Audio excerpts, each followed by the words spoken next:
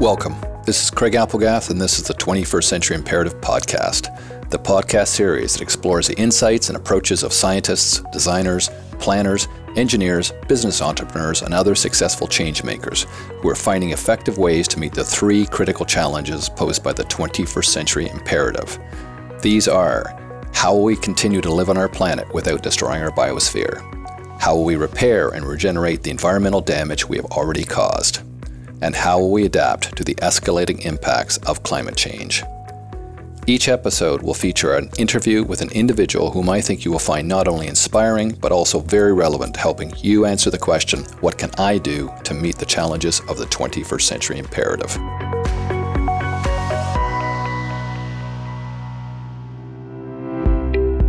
Welcome to the 12th and final episode for 2018. It's been a real pleasure producing this series. I've learned a lot, as I hope you have, so thanks very much for tuning in. When I launched the podcast, I had no idea how many people would be interested, but given the importance and timeliness of the issues we would be exploring, I figured that, whatever the audience size, it would be worth the effort. As it turned out, we typically had 100 to 200 listeners tuning in for each podcast, with thousands of downloads over the course of the year. Clearly, this was a topic that struck a chord. So thanks again for your time and interest. I very much hope that you heard some ideas that would help you better understand the challenges of the 21st Century Imperative, and possibly even some strategies that you could use in your own life. Also, a really big thanks to listeners who took the time to contact us and give us feedback or suggest other possible guests and interview topics. Please keep the comments coming. It's really great to hear from you, and it provides me with ideas for future podcasts. But most importantly, it confirms for me that the ideas, strategies, and solutions that we are talking about really matter. Indeed, it's very clear now, especially since the release of the IPCC's most recent report, that things are getting worse, not better. Global temperatures are rising faster than anticipated, and unless we figure out how to muster the collective determination to rapidly pull back on carbon emissions within the next 10 years, we face catastrophic consequences. So clearly the focus of this podcast matters. In exploring the challenges of the 21st Century Imperative, I've had the pleasure of interviewing a wonderfully diverse and thoughtful group of guests who have brought not only deep expertise and experience to our interviews, but a real passion for making a difference. So, thanks again to each of my guests for taking the time to prepare for and do our interviews. Each of you contributed so much to helping me and our listeners better understand how we might more effectively meet one or more of the challenges of the 21st Century Imperative. So, we have now reached episode 12, the winter solstice edition of the podcast. It's hard to believe a year of podcasting has gone by so quickly. For some weeks now, I've been thinking about how best to use this year's final episode to sum up and take stock of the year's podcasts. There have been so many good discussions and interesting ideas explored. I had a hard time imagining how to summarize them in a way that would do all the podcast justice. So, I decided that instead of trying to summarize all the ideas explored, I would focus on three themes that really seem to resonate with listeners, and to pull excerpts from the podcasts that best exemplified these themes. The first theme that really resonated with listeners was the problem of complexity. The complexity of the problems we face, and the complexity of finding and integrating solutions. Climate change is a super wicked problem, and dealing with it will require many different approaches by many people, governments, and NGOs around the globe. In episode 2, Ryan Myers, an AI consultant and expert in the measurement of natural capital, said that the problems we face are many-headed and will require many hands to solve them. I asked Ryan what he thinks are the most promising policies, strategies, and technologies for helping us reduce the environmental harm we are now causing, as well as how we will repair the damage we have already caused. In the following clip from our interview, Ryan starts by talking about promising technologies, but ends up talking about how the solutions to the problems we face will not just come from deploying the right technologies, but about how the problem will need to be attacked by many people, literally. My first immediate answer to that is there's some really fun technology, like I'm a huge fan of Tesla. I know that's a little bit cliche, but I'm like a massive fan of Tesla. I think it's really cool. I love their cars, and they just last week announced the roof shingles, the solar panel those are ones amazing. Yeah. that are officially cheaper than regular shingles and have an will last infinity forever. warranty. Like, I love that. He's so good at marketing, and it's so funny. With the What's the warranty? infinity symbol on top. That's right. Yeah. But to be honest with you, I think that the way that I think of it, if climate change were a beast, it's going to be death by 1,000 cuts. There is no one thing that will, and that is unfortunate because everybody wants there to be that one silver bullet, but it just doesn't really exist, I don't think.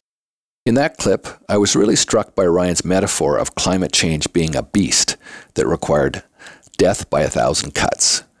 It both captures the enormity and dangerousness of the problem, but also that it will require many people to participate in killing it. Later in our interview, Ryan goes on to describe what he thinks is the best way to drive large-scale change and large-scale action. I think the main thing is ensuring that there's widespread understanding of the problem and the solutions. This isn't a scientific problem anymore. I truly believe this is a socioeconomic problem. Yes, very much so. And I don't think it's a socioeconomic problem because it's going to be bad for economies to adapt. I think we just need enough public support to put the regulatory standards in place to drive this forward so the market can drive this forward. I truly think it's mostly about public support. If all of Canada or all of the United States all of a sudden turned around and said, we think climate change is a huge threat and we want our government to do something about it, they would do it like that, like immediately. So the means is there, the technical capacity is there. We just need to get everyone understanding the problem and thinking about climate change risks in decisions on a regular basis.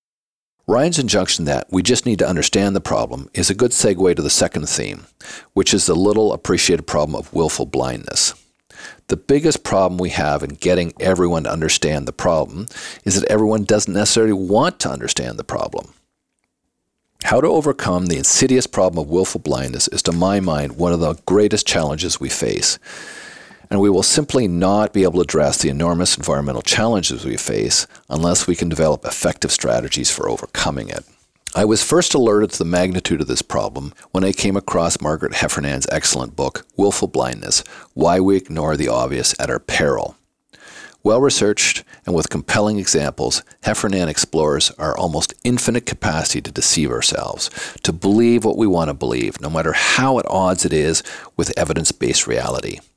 As she clearly illustrates, it turns out that willful blindness is hardwired into our brains. In our podcast conversations, our guest had a number of thoughtful responses to this problem.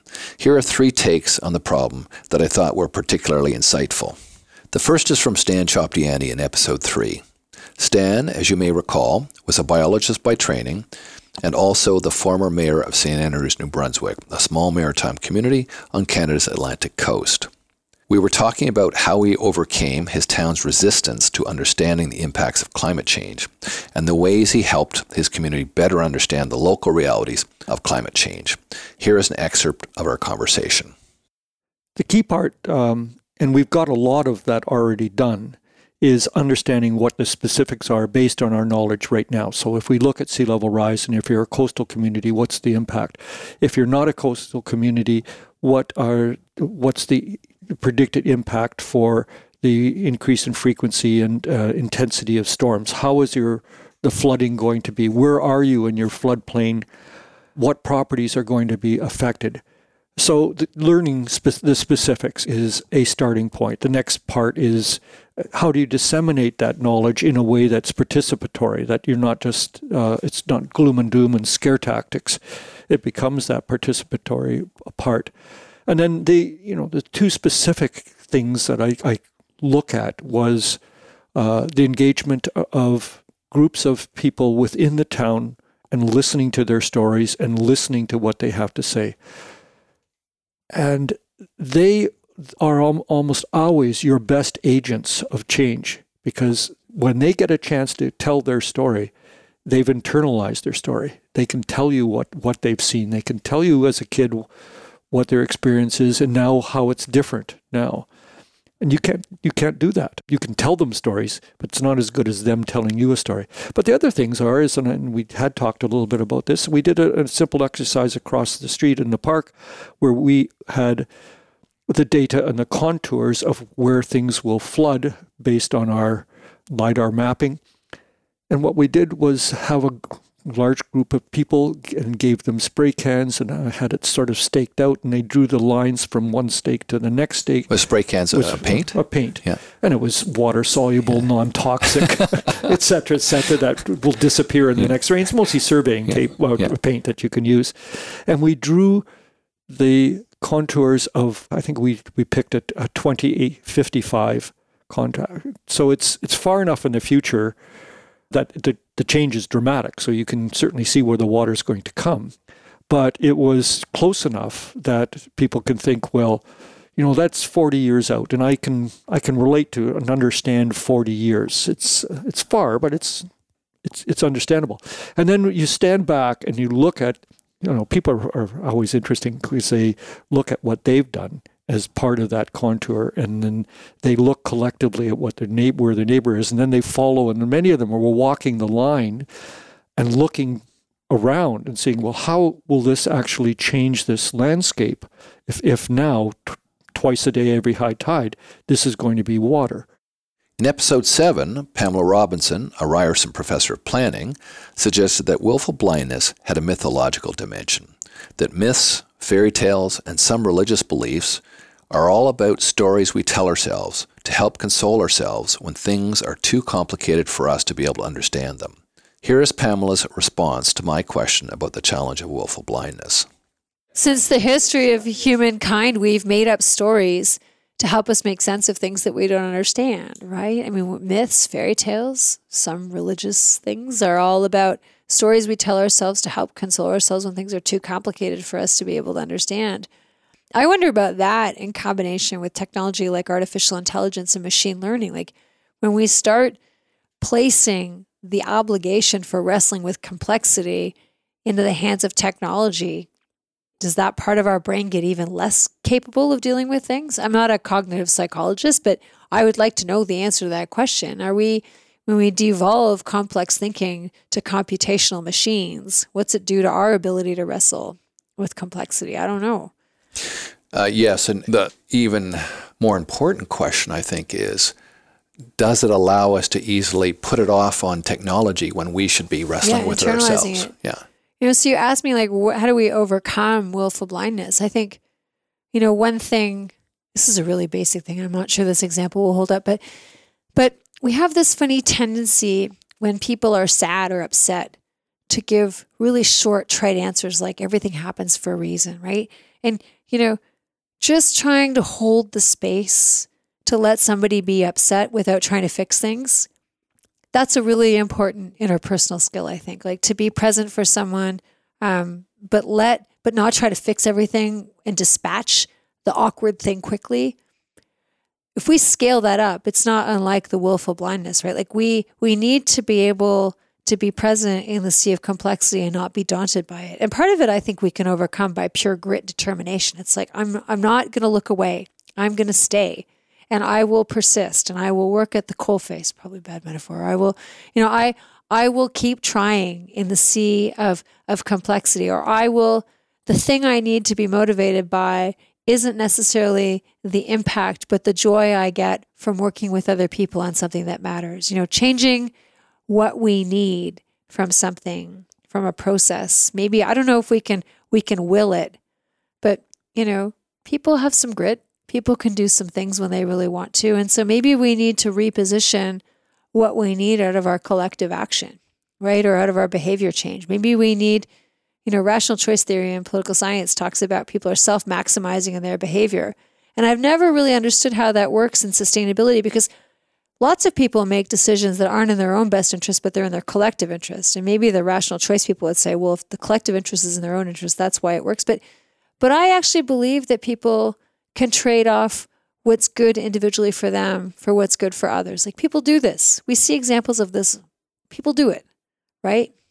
And finally, on this theme, in episode 11, Rahul Mehrotra, professor, author, architect, and urban designer, talks about the possibility that we may not be able to overcome a societal level case of willful blindness without first reaching a state of crisis. Again, this is linked a little bit to what we spoke about a few minutes ago, which was this notion, or at least the way I'm seeing the world, where the past has become fluid and the future has become, or the immediate future has become much more solid, more tangible, much more of a defined crisis. And I can't but help think that, the best things in the world have happened through crisis. When we talk about the history of cities, if you look at Mumbai, you look at Vienna, you look at many other parts of the world, a crisis triggers of change in communities. A great fire allows you to expand the city, put in new infrastructure, the plague or cholera or, complete disasters. For example, the World Wars gave us liberalism, which is a project now that is being challenged. But the idea of coexistence, of equality and liberalism in the way we sort of see it in our politics in North America, which came out of Europe, came out of the World Wars.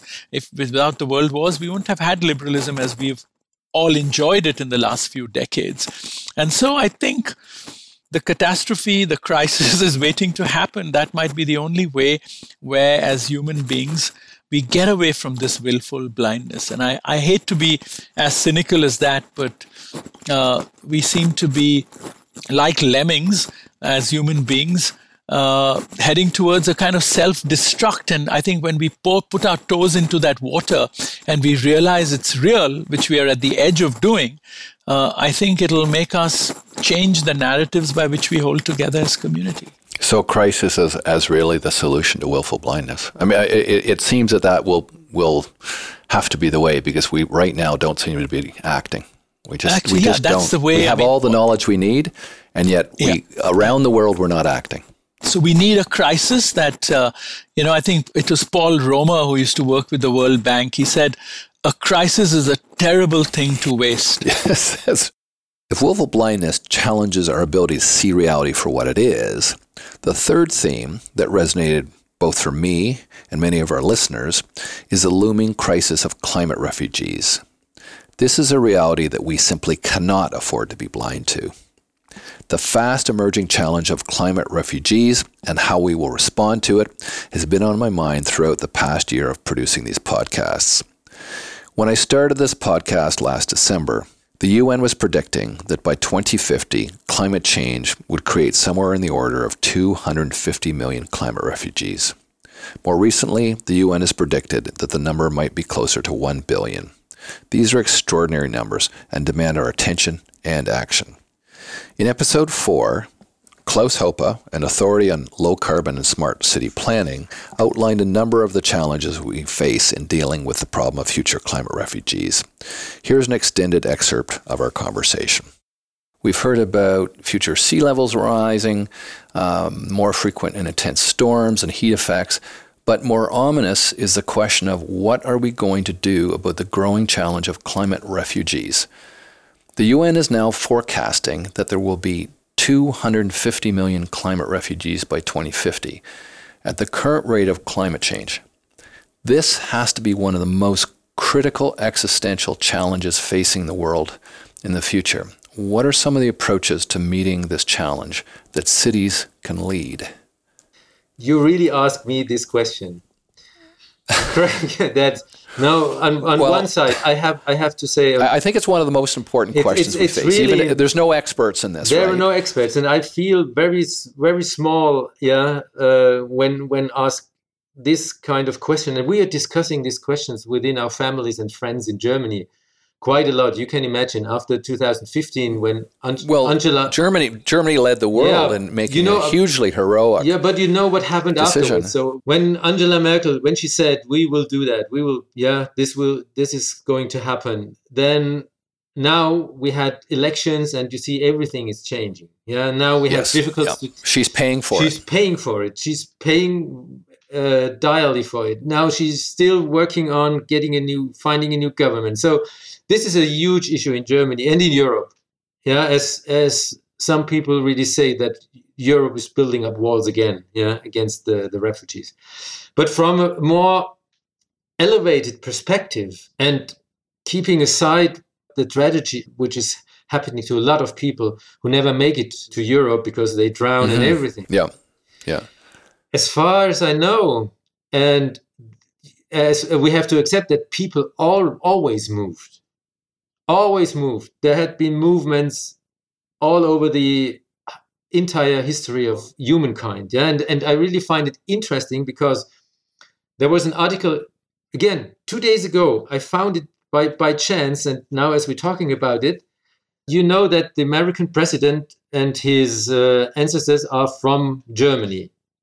Yes. They live still there, and I was born 10 kilometers from that place. I'm not quite happy about it, but it's like it is. And they have very good wine there. So, but there was a research on why did in the late 19th century a lot of German people move to America. Some of the reasons were because they wanted to have more freedom, leaving this awful German whatever situation. But they found out that more or less 1/3 of the reason why these people moved, especially from our region, which is a very dry region in Germany, was because of climate issues, because of climate instabilities in this area. So we have not much rain there, which is good for the wine if it comes. But if it does not come, everything gets kind of disastrous. So the ancestors of the president, of the one whose name should not be named, mentioned, they left partly this area because of climate issues. So you see, and now he is, Well, that's very ironic. That's very ironic. So it always comes back. It always comes back to us. So the question is, why should we deny people, to come to Europe where we have this really good life and everything? So I have really no answer. Despite that, we have to keep on working on mitigation on climate change. We have to do that. Although we know that already we will partly not reach the 2.0 degree target, but we have to still work on that. And we have to not lose our strength, because there are a lot of people right now already starting to say, we have to work on the adaptation part, because the sea level is rising. But I think we have to do both, and we have not to give up these issues. Although both Europe and North America have a demographic problem right now of an aging population. In fact, if you look at the former East Germany, there are a lot of almost vacant cities where population would be a good thing, or repopulation would be a good thing. So there's an opportunity here, is there not? I mean, in North America, the same. We have a demographic problem right now. All of my clients that are community colleges are worried because they're not going to have the student intake that they have in the past. Absolutely. We are. I'm living in Freiburg, which is a quite economical, well-thriving region these days, and they do not have enough young apprentices. There are a lot of vacant jobs, and they have done a kind of research that partly these jobs are taken over by refugees, but still not enough. That's a problem that can be solved, with people coming from different countries. But still, as we said, there's a lot of fear within the population, especially in the east of Germany, where they do not have a lot of refugees. But they really fear that these refugees will totally change Germany. There will be no Christianity. Everybody will be Muslim and so on. So we have to be careful, because these fears are real. And there are populists really using that against the democratic parties. And typically, migration is to cities. So what role should various levels of government play in this? I mean, one of the biggest roles, I suspect, will be city governments. It already is an issue. When we had this movement of these 1 million refugees in 2015, nobody was prepared. So now the movement is slowing down a little bit, but it's not going away. So that's a real issue for the cities, to care for enough places where people can live, not just the refugees, but as well those people in the cities that do not earn a lot of money. Because if they see that the refugee is living in a nice new built refugee home and they do not, this is increasing the tents. So the big problem these days in the growing German cities is that some people who are financially not really well equipped have real difficulties in finding suitable and affordable flats. Mm-hmm. So the movement is for these people, the only chance is to move to the rural areas where they don't have all the things that they need. So this is quite a challenge that we have these days, and how to manage this from a municipal, but municipalities are not only responsible for this, as well from a state and national government point of view, to support building so-called social housing, because we missed that in the last years.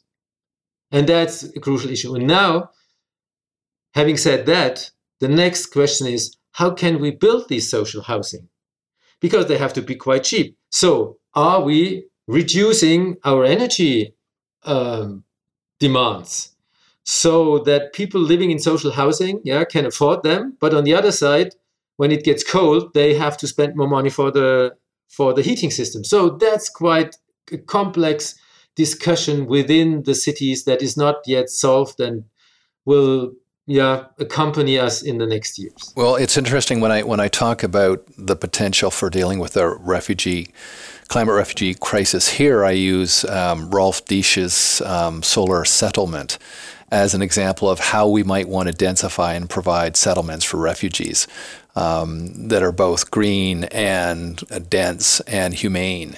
So I guess one of the problems is if we look at this as the cheapest solution, we won't be able to do that. So we have to figure out how to get to the best solution or the most effective solution. The most effective solution, and this is already the interesting part of doing research and try to find how to do that.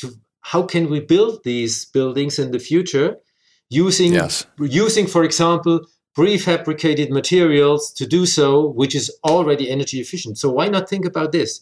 We just don't have to stop thinking about how can we evolve and improve what we already have. Rahul Malhotra has been studying impermanent habitation for some years. In episode 11, we had a chance to talk about some of his research on this subject and the insights it might offer to how we might develop a more humane and constructive approach to the enormous challenge of environmental migrants. Here's an excerpt of our conversation. More recently in your academic work, you have been exploring large-scale human migrations and temporary settlement.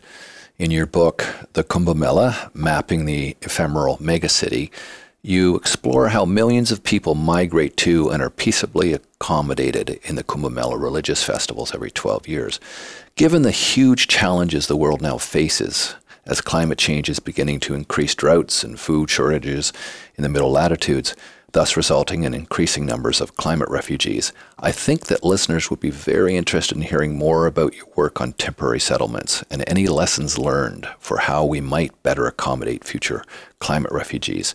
And to put this in perspective for listeners, the UN Refugee Agency now projects that by 2050 there will be over 250 million climate refugees.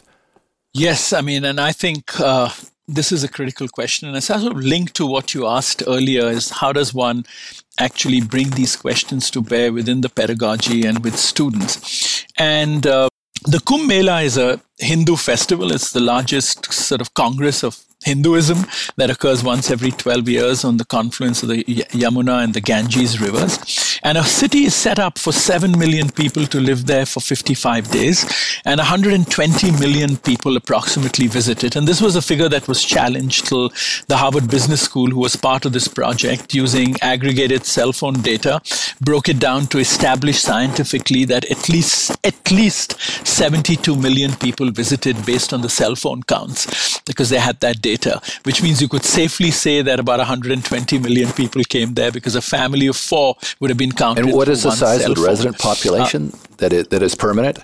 It's 7 million people for 55 days who live there. And the other 120 million people visit on 5 days for certain ceremonies that take place at the riverbank. So it's a city that is an ultimate expression of flux at a scale that's like unprecedented, and it's been going on for many thousands of years, only organized more recently. But what one learned from this was there were many lessons that one learned. But I think for me, one or two of the critical lessons were, one was that we take for granted that the built form of a city persists and we are trapped into permanence. But what we don't challenge are the governance systems in a city. So actually, I would argue after doing this exercise that the governance structure of cities, that is the political hierarchies that influence the way cities are made, persist for much longer than the built form. And in this city, they have a temporal governance systems, which means the hierarchies change over the whole year as the city goes into operation. So it's incredibly centralized when they start, it's incredibly decentralized when they finish, and it involves completely different characters, which we've mapped in the book. And so this made me then think about how could one extend this, and it made us think about how, this is a religious festival, which is about celebration. People completely put their differences aside. It has common purpose. Most cities go through the contestations they go through because of conflicting purposes and aspirations. And so how does one expand this idea further? And so we did a follow-up book, which has come out recently, which is titled, Does Permanence Matter? That's the title of the book. And the subtitle is Ephemeral Urbanism, which we also placed as a central exhibit in the last Venice Biennale, because I felt that to challenge architects with the notion of permanence would be productive, because permanence has become too much of a default condition when we are making decisions about buildings in terms of the investments we make in terms of material and all of that. So we are often, what I learned from this is that we are often maybe, or let me say this is a question, that are we designing permanent solutions for temporary problems? And this is where the notion of flux sort of comes in. And so what this new book does is it creates a taxonomy of ephemeral landscapes. So the taxonomy goes from the celebratory to the disastrous. So the celebratory would be the landscapes of religion, of celebration, like Burning Man, for example, of transactions, which are the many markets that are set up on a temporal scale, to military, to disaster, to refuge, which is refugee camps. And so I think what one has learned from this is that we have to be much more nimble in terms of our governance structures. We have to be much more frugal in terms of our investment, and we have to take really seriously the notion of reversibility when we design buildings. This question of climate refugees is the one that scares me the most about the future that we're headed towards. If you look at what's happened the last year with 1 million Syrian refugees moving north into various parts of Europe, how much havoc that's caused to political institutions there. 250 million is just a staggering number. One of the huge issues is obviously going to be accommodation. What would you propose to governments about how they might use some of the lessons learned? I think right now, when I look at the climate refugee accommodation, it's more like prison camps than anything else. That seems to be the form model. What could they be? What could they be and be just as effective? Any thoughts? There are two thoughts at diametrically opposite ends of the spectrum, and we could, of course, nuance it with many in between. One is, of course, a much broader political question, and that is perhaps out of the remit of a conversation like this, which is the political acceptance of this. I think what Angela Merkel did with Germany was a precedent in this sort of form. So it has to do with, or as opposed to that, what Trump is doing in the United States and what Canada has done in incredibly beautiful ways. So I think one is at the level of the larger politics, which goes back to that map of inequity that we started off this conversation with. The second is a more anticipatory strategy where I think all of us as professionals can also participate. And so it's like I always jokingly say that contractors in India, when it comes to June, all the delays are attributed to the monsoon. And it's like, the monsoon has been happening for 1 million years. Didn't you anticipate this? And so I think also for us as professionals, come on. we are equipped by society through our training to anticipate spatial possibilities in which people can live better lives. And we've got to extend this into this crisis too. We've got to actually begin to anticipate the effects of climate change, where demographies might move, where they could move. Could we set up settlements that are not knee-jerk reactions and become refugee camps, but could be where we could anticipate places should be populated? Could there be new production of agricultural landscapes that could attract people? And of course, there are many subsets from that. How do you social engineer this? How do you mix different communities and not make refugee camps which are singular in their communal makeup, which make them homogeneous, monofunctional kinds of entities? And so, I think design can bring a huge amount to this. How we can get people away from the coastline, which is all sort of going to be affected with climate change. And that'll be the second round of climate refugees, where the oceans are going to rise so quickly that we won't know how to deal with it. So I think we need to spend more time as professionals setting up the narratives, creating the visual representation, seeking out potential areas and reconfigurations within, of course, given nation states. We can't question that.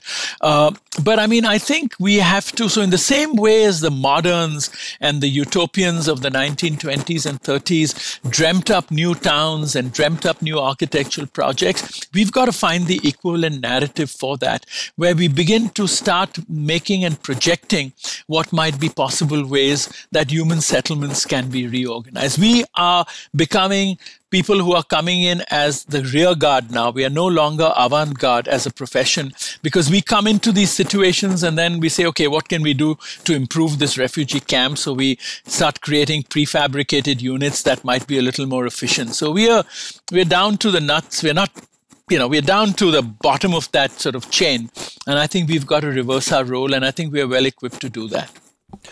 Well, certainly the notion of people being on the move is going to be the dominant theme of humanity over the next 25 to 30 years, both with rising ocean levels as well as areas that are now agricultural lands that become arid lands. What do you see as a possibility for actually informing our understanding of how to understand populations on the move?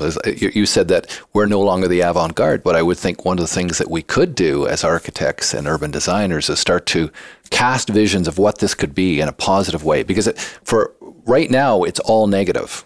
It's all about refugees on the move, how we defend ourselves. Trump is very much not so much the problem as a response to a problem. He's a symptom as opposed to cause. Correct. So, I think, I don't know if you noticed about, or maybe in Canada, this didn't appear, but, a few weeks ago, the New York Times had these incredible spreads where they had mapped every house in the country. And these were just the most beautiful maps. And then when you got your Boston edition, you got a blow up of this area. It made me completely rethink the way I imagined what urbanization or where even human settlement, let's just use the word human settlement because that allows us to blur the difference between the rural and the urban, how it exists. And my new work over the last 2 years has been spatializing the census data from India down to the village level.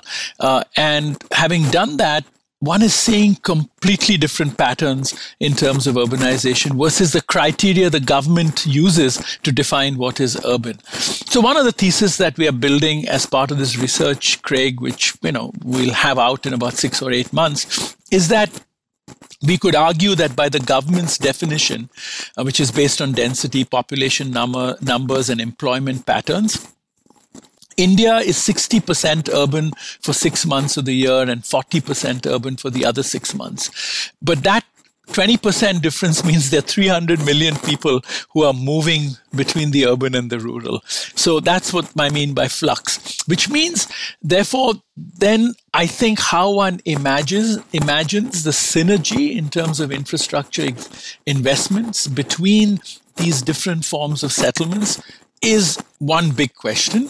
And the other big question is that how one then designs spaces within cities, a real urban design and planning question, which is cognizant of the temporal dimension, which means places that can be reversed, new typologies of shared community configurations for housing, for example.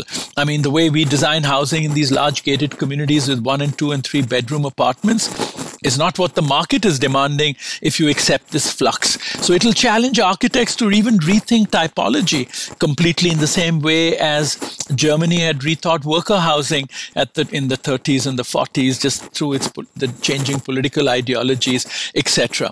The globalization and the tyranny of images, the tyranny of typologies that is now floating around the globe, which no recognition of locality, is really detrimental to the way we are constructing the environment.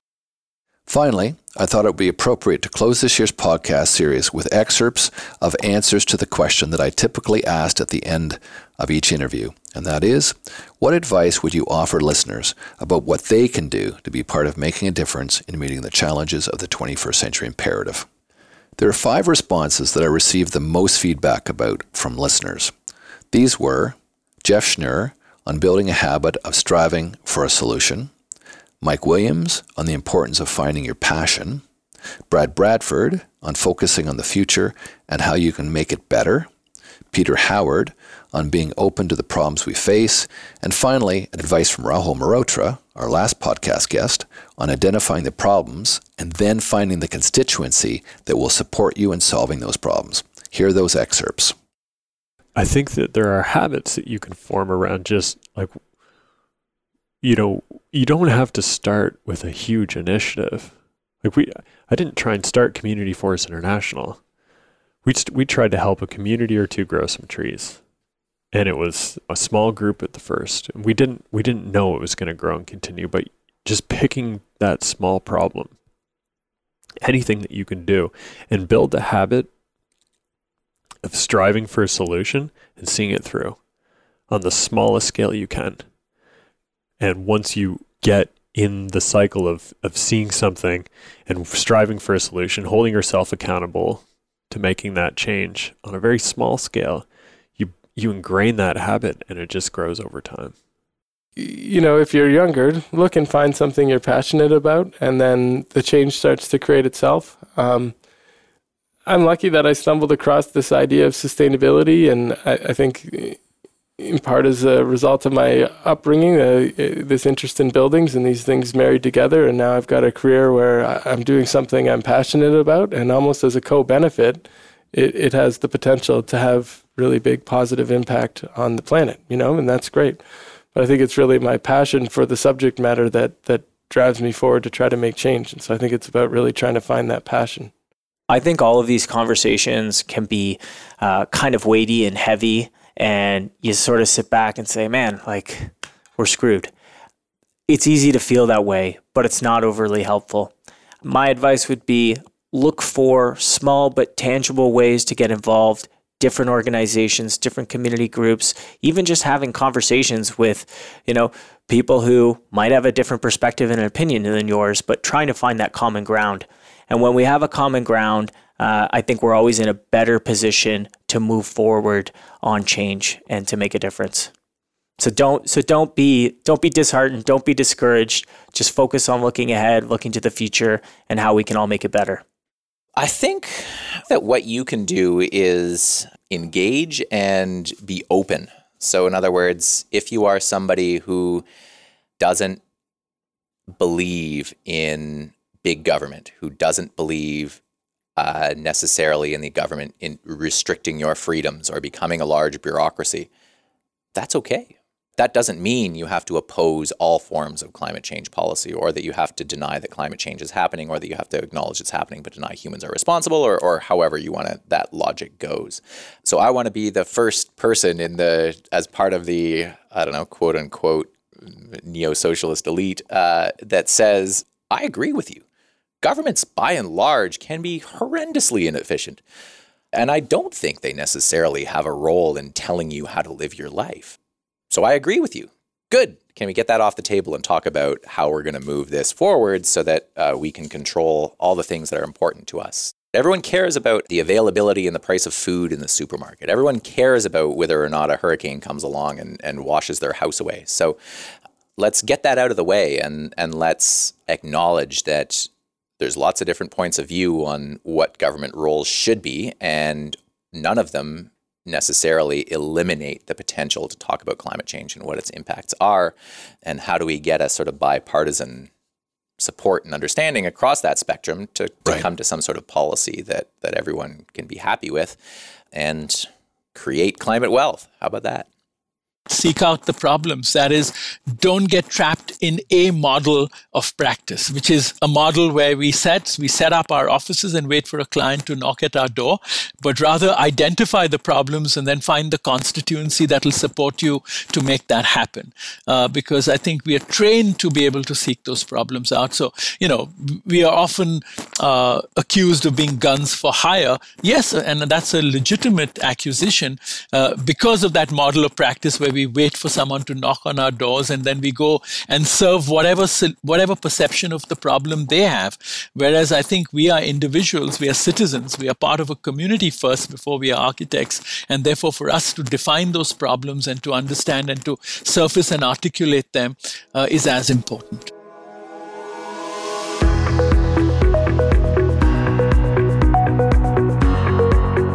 Well, that's it for this year. Thanks again for listening. It's been a lot of fun producing this podcast and having the opportunity to interview some of the most insightful people I know. I look forward to returning in 2019 for another year of podcast where we will continue to explore the approaches and insights of scientists, designers, planners, engineers, business entrepreneurs, and other successful change makers who are finding effective ways to meet the challenges of the 21st century imperative. And before I sign off for the year, I'd like to say a big thanks to Derek Welsman, our amazing sound editor, and Aaron Masters, our assistant producer, who set up all the blog posts on the pod's website. I couldn't have done this podcast without you both. I'd also like to thank Heather Goddard for all her assistance in helping organize the interviews and keeping me on schedule.